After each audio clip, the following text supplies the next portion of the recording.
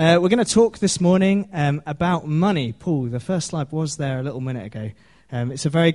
You'll notice I've got a really strong PowerPoint this morning, and I thought long and hard about it, so this is what we're getting. Okay, when I say the word money, what's the first word or the first phrase that comes to your mind? What's your initial kind of reaction to that word? Have a think for 5 seconds, and then we're going to share it with the person next to you if you feel comfortable enough to do so. Or you could change it to share with the person next to you if you don't feel comfortable. So 5, 4, 3, 2, 1. Okay, with the person next to you, what's the first word that comes to your mind when you hear the word money?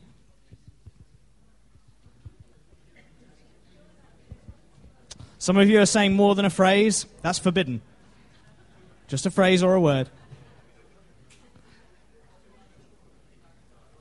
Okay, I'd like to hear from some of you. If you think the person next to you had a very interesting one, put your hand up.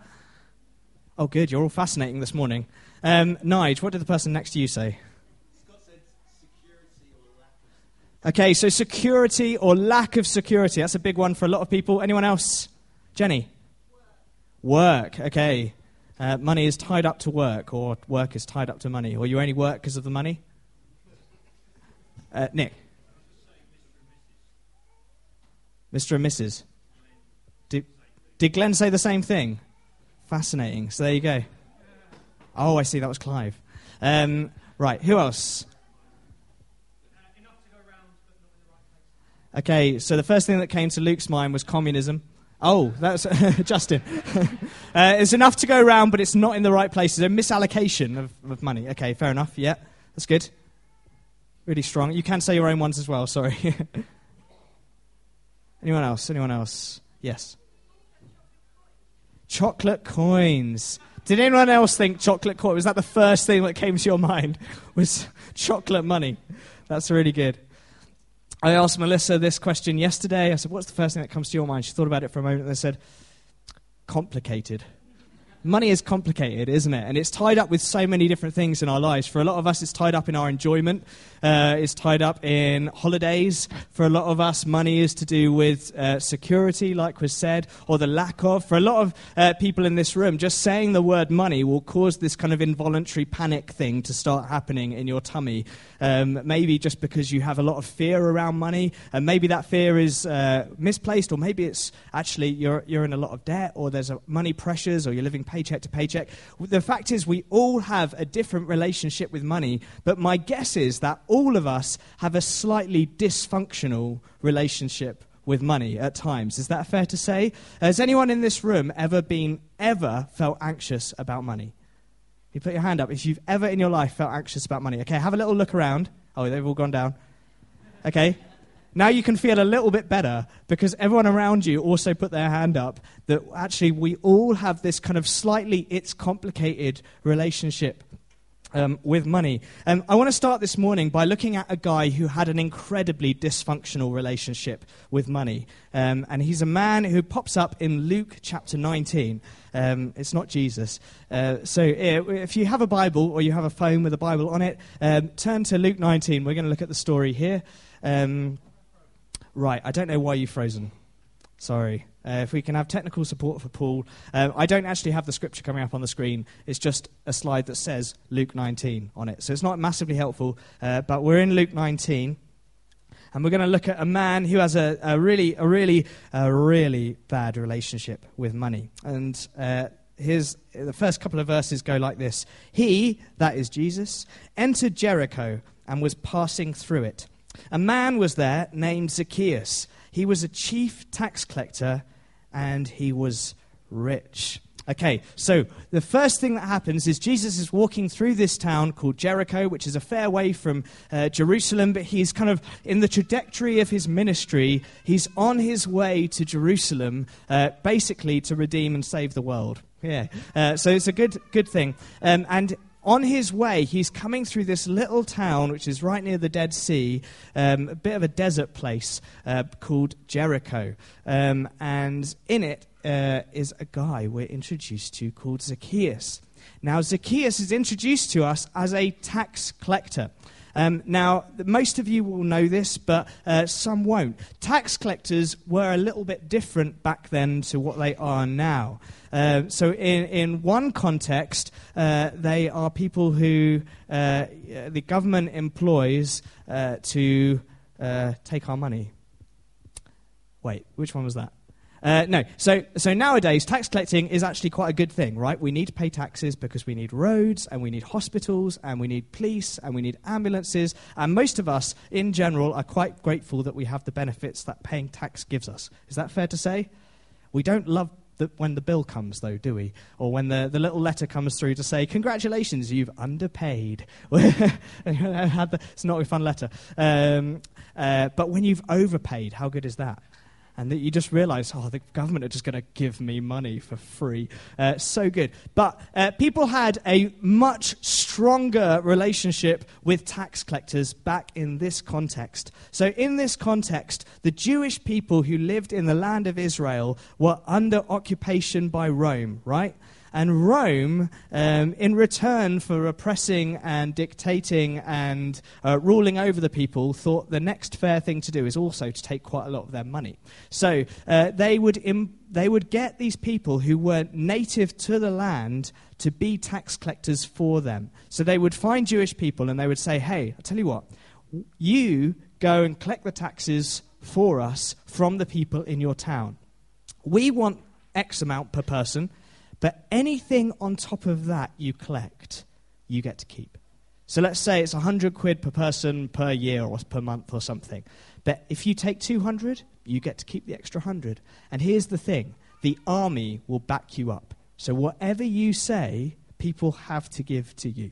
Now, can you imagine the kind of context that opens up for extortion and for, is fraud the right word? I don't know. But for ripping people off. Basically. And tax collectors basically did that. They ripped people off so much. So they would go to people's houses, turn up at the door and demand payment and say, if you don't pay, the army of Rome are going to come and arrest you or take your house or whatever. So the pressure was on. And over time, what happened was tax collectors got very, very, very rich and very, very, very unpopular.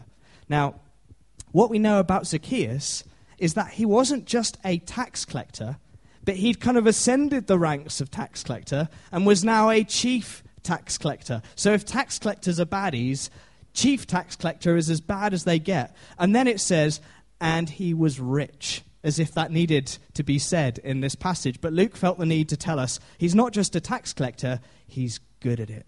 He's not just going to rip you off a little. This guy rips you off a lot. Everyone he's come into contact with, he has basically burned. And do you know what? For Zacchaeus, that has the advantage of making him very rich, but it also comes with some disadvantages, doesn't it?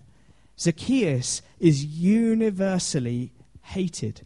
His love for money, his love for more, for getting more, has meant that he is in every other aspect of his life incredibly poor, right? His relationships have gone down the pan. His friends and family don't want to know him. No one wants to be Zacchaeus' friend because he's the guy who rips you off. And he's the guy who ripped the guy down the road from you off. He's the guy who rips everyone in our neighborhood off.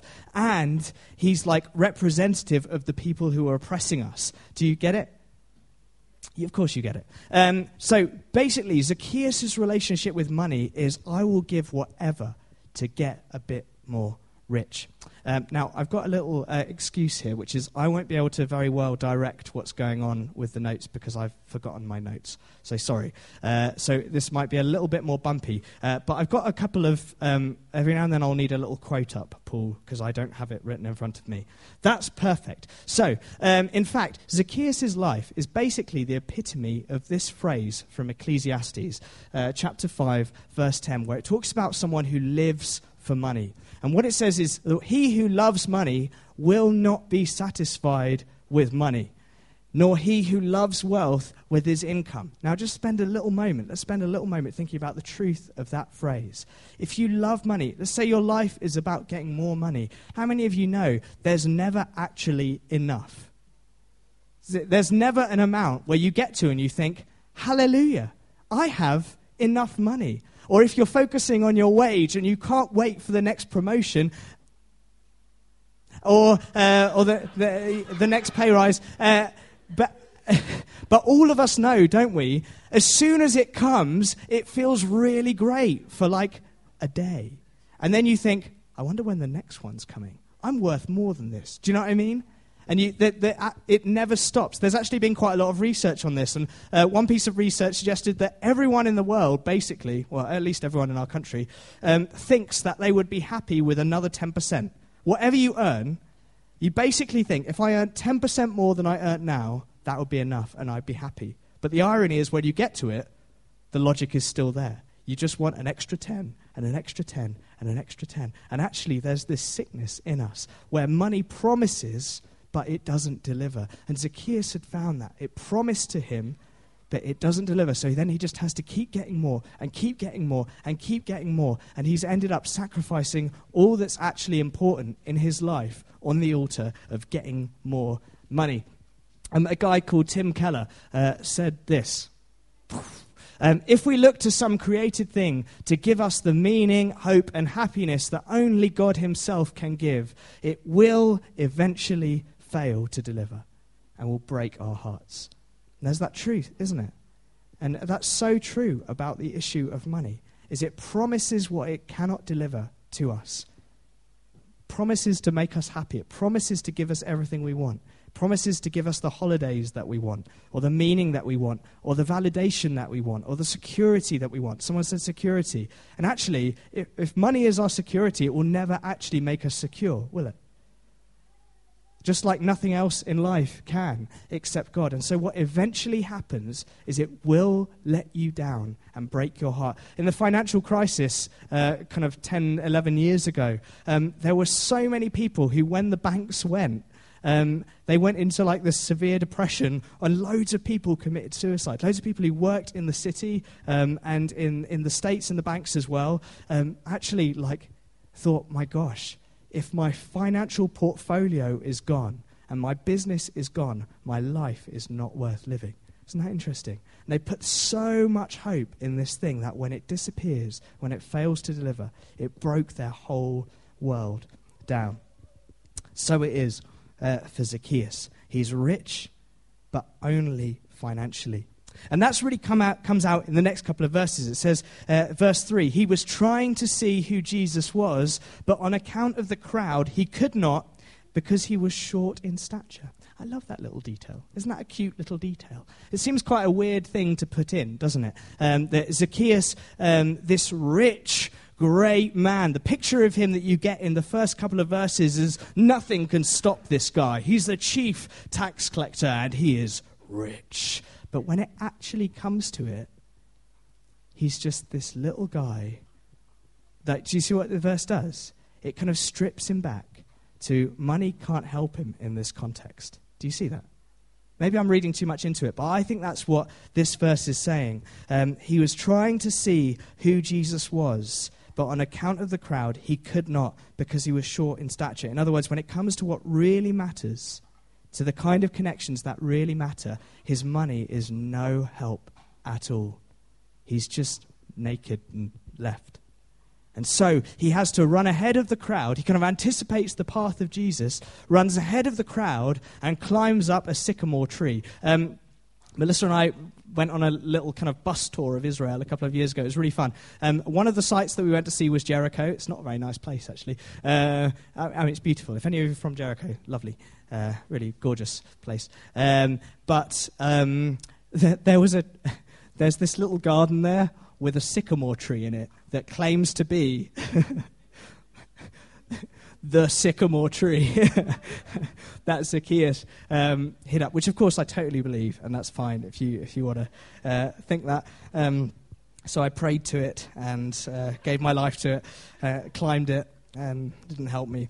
Anyway, so he ran ahead, climbed a sycamore tree to see him because he was going to pass that way. So you can picture kind of Zacchaeus' internal life is he's so alone, but he just wants a glimpse of Jesus. He doesn't really want to interact with Jesus. That's not on the cards for him.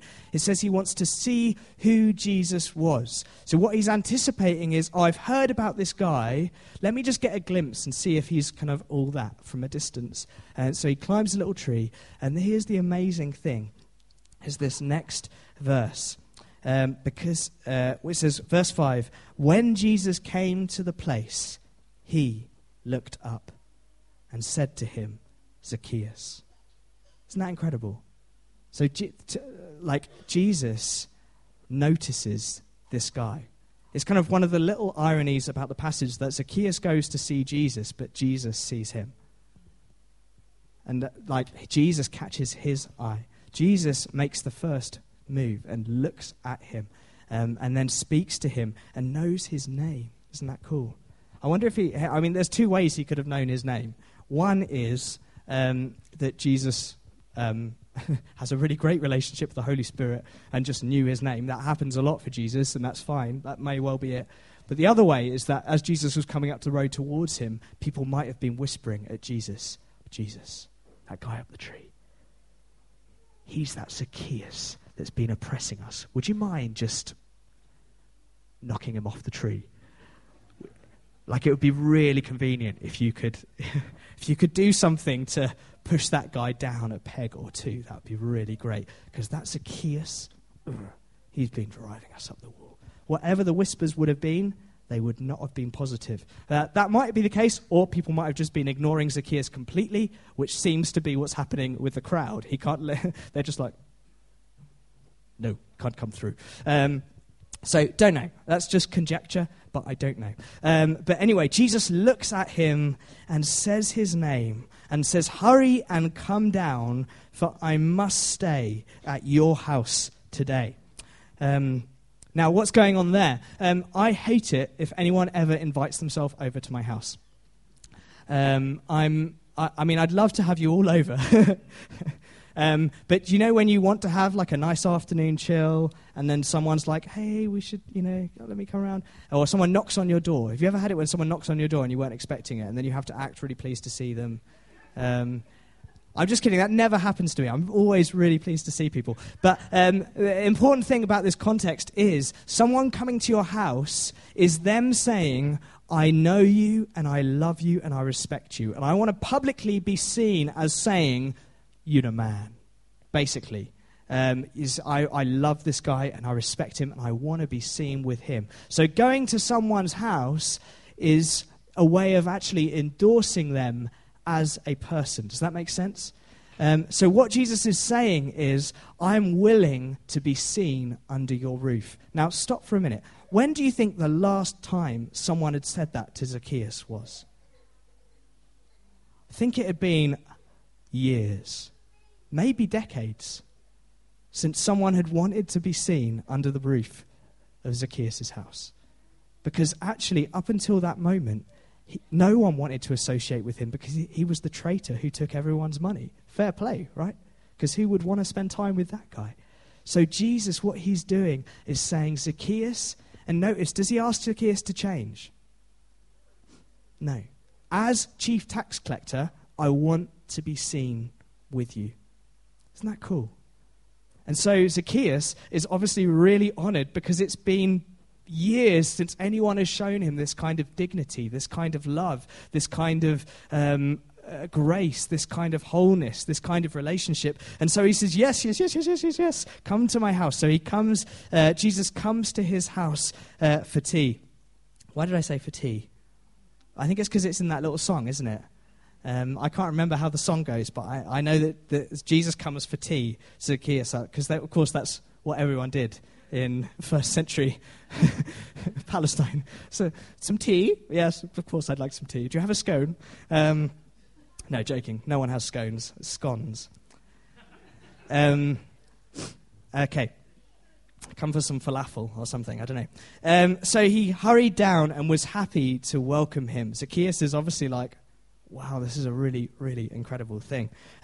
All who saw it, it says in verse 7, began to grumble and said, he has gone to be the guest of one who is a sinner. Are they happy?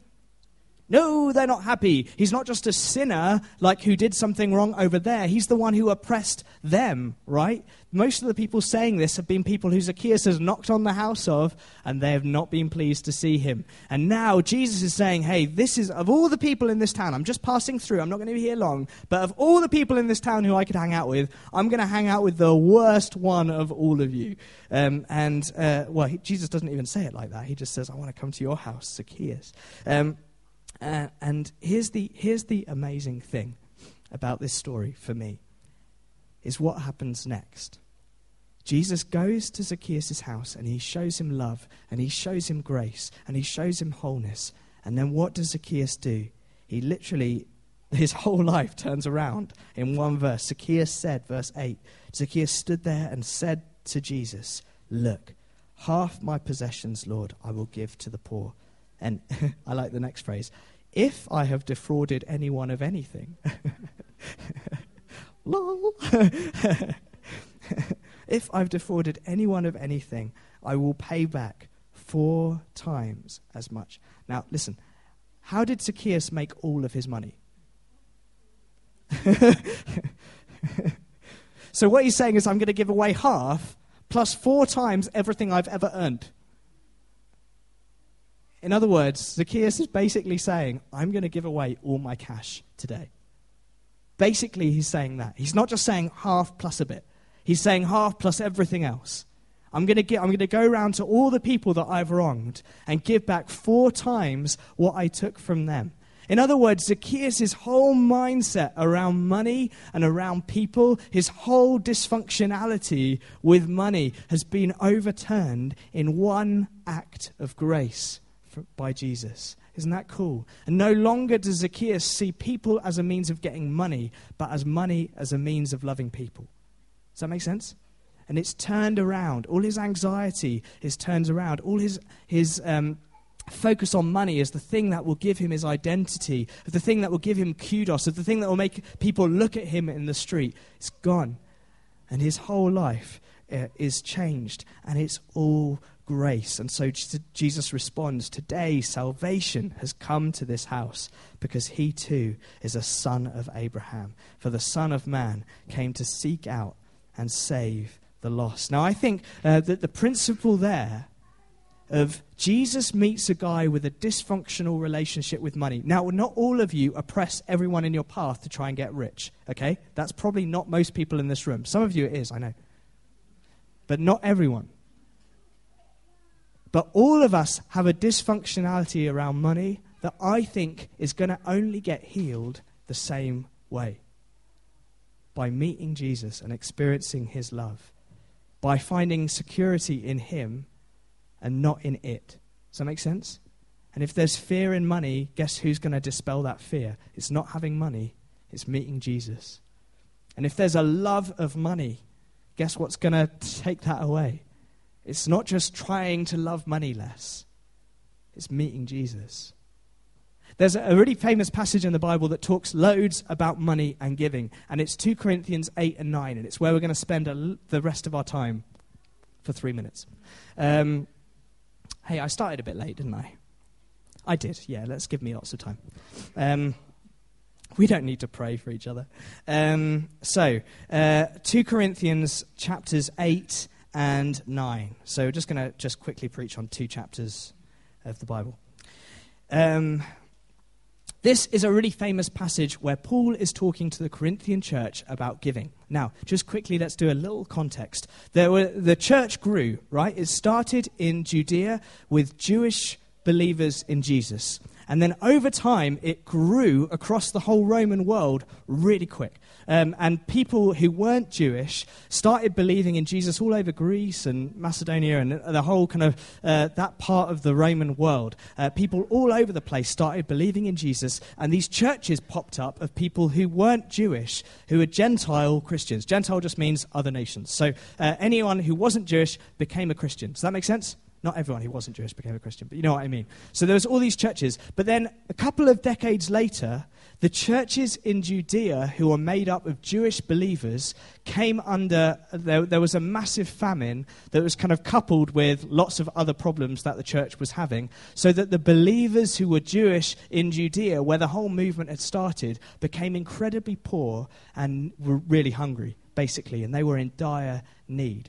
And one of the things that Paul does is he goes round the churches that he's planted in the rest of the kind of Roman world and says, hey guys, this is a really great opportunity for you to step up as believers. You've got a responsibility to love your brothers and they're starving. So would you give? Would you give? And he goes around the churches saying, would you give? Now, he's popped into Corinth at some point and they've said, hey Paul, we'd love to be a part of that giving ministry thing that you're doing. And then the issue's gone a bit quiet and they've kind of forgotten about it. Has anyone ever promised to give and then kind of gently forgotten about it over time? Hallelujah. So, it's not good, but so what Paul's done is he's writing to remind them. He's saying, hey guys, I'm going to swing by in a few weeks. It would be really great if there was something there when I came. Does that make sense? So he starts in chapter 8 by talking about the church in Macedonia, the churches in Macedonia, who, though they were extremely poor, these churches had virtually nothing, but they heard about their poor brothers and they were like, you know what, I don't care if I have nothing, I'm going to give the nothing that I don't have to help these people to eat. Does that make sense? And so Paul kind of starts with that example and he's like, hey guys, you've got a bit more than them, come on. But here's the thing, these 2 chapters on giving, right, there's a surprising word that comes up loads and loads and loads of times. The word grace is mentioned 17 times in the whole of 2 Corinthians, and 10 of them are in these 2 chapters. Does that make sense?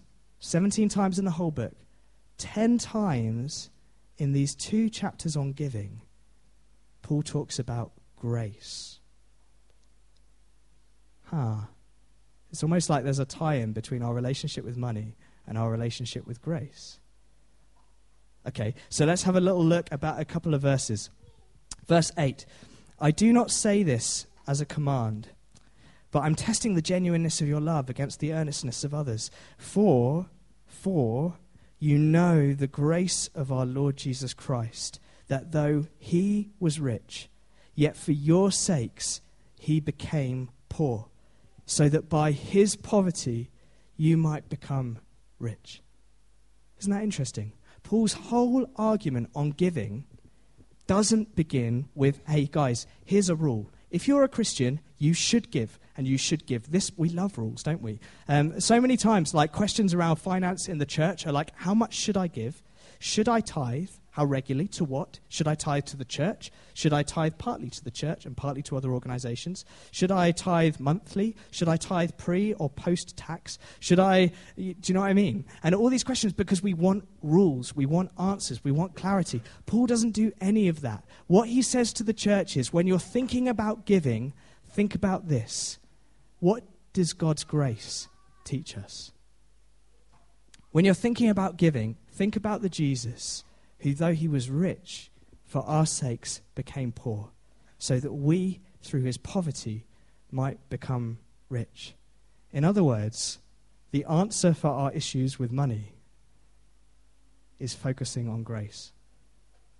Is that too much of a stretch? I don't think that's too much of a stretch. I think that's what he's saying. And so he can't stop talking about grace. And his invitation to the church is quite simply this. You've received grace.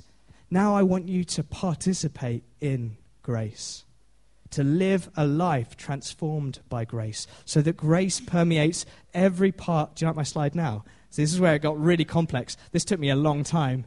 More Lord, to do. But so that grace permeates every part of our lives. So you see, now, listen, we're having a gift day over the next 2 days, 2 Sundays, that's been mentioned.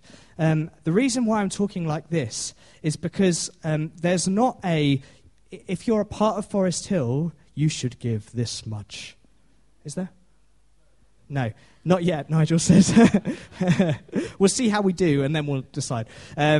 There's not like a rule, but what we want for us as a church isn't to be a people who say, now I give 10% to the church and so I'm done. Or I give 5% to the church and so I'm done. Or I give whatever, or I make it up on gift days so then I'm fine. What we want is for this to be an opportunity for us all to go and look at our banks and look at our money and look at the way we handle it and think, am I living in my financial life genuinely out of a place of security in God?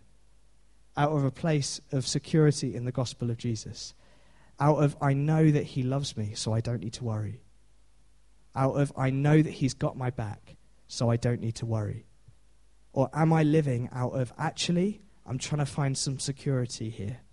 I'm trying to find some meaning here. Now listen, that's not me saying that we shouldn't have any savings accounts, I don't think. Though it's hard to find savings accounts in the Bible.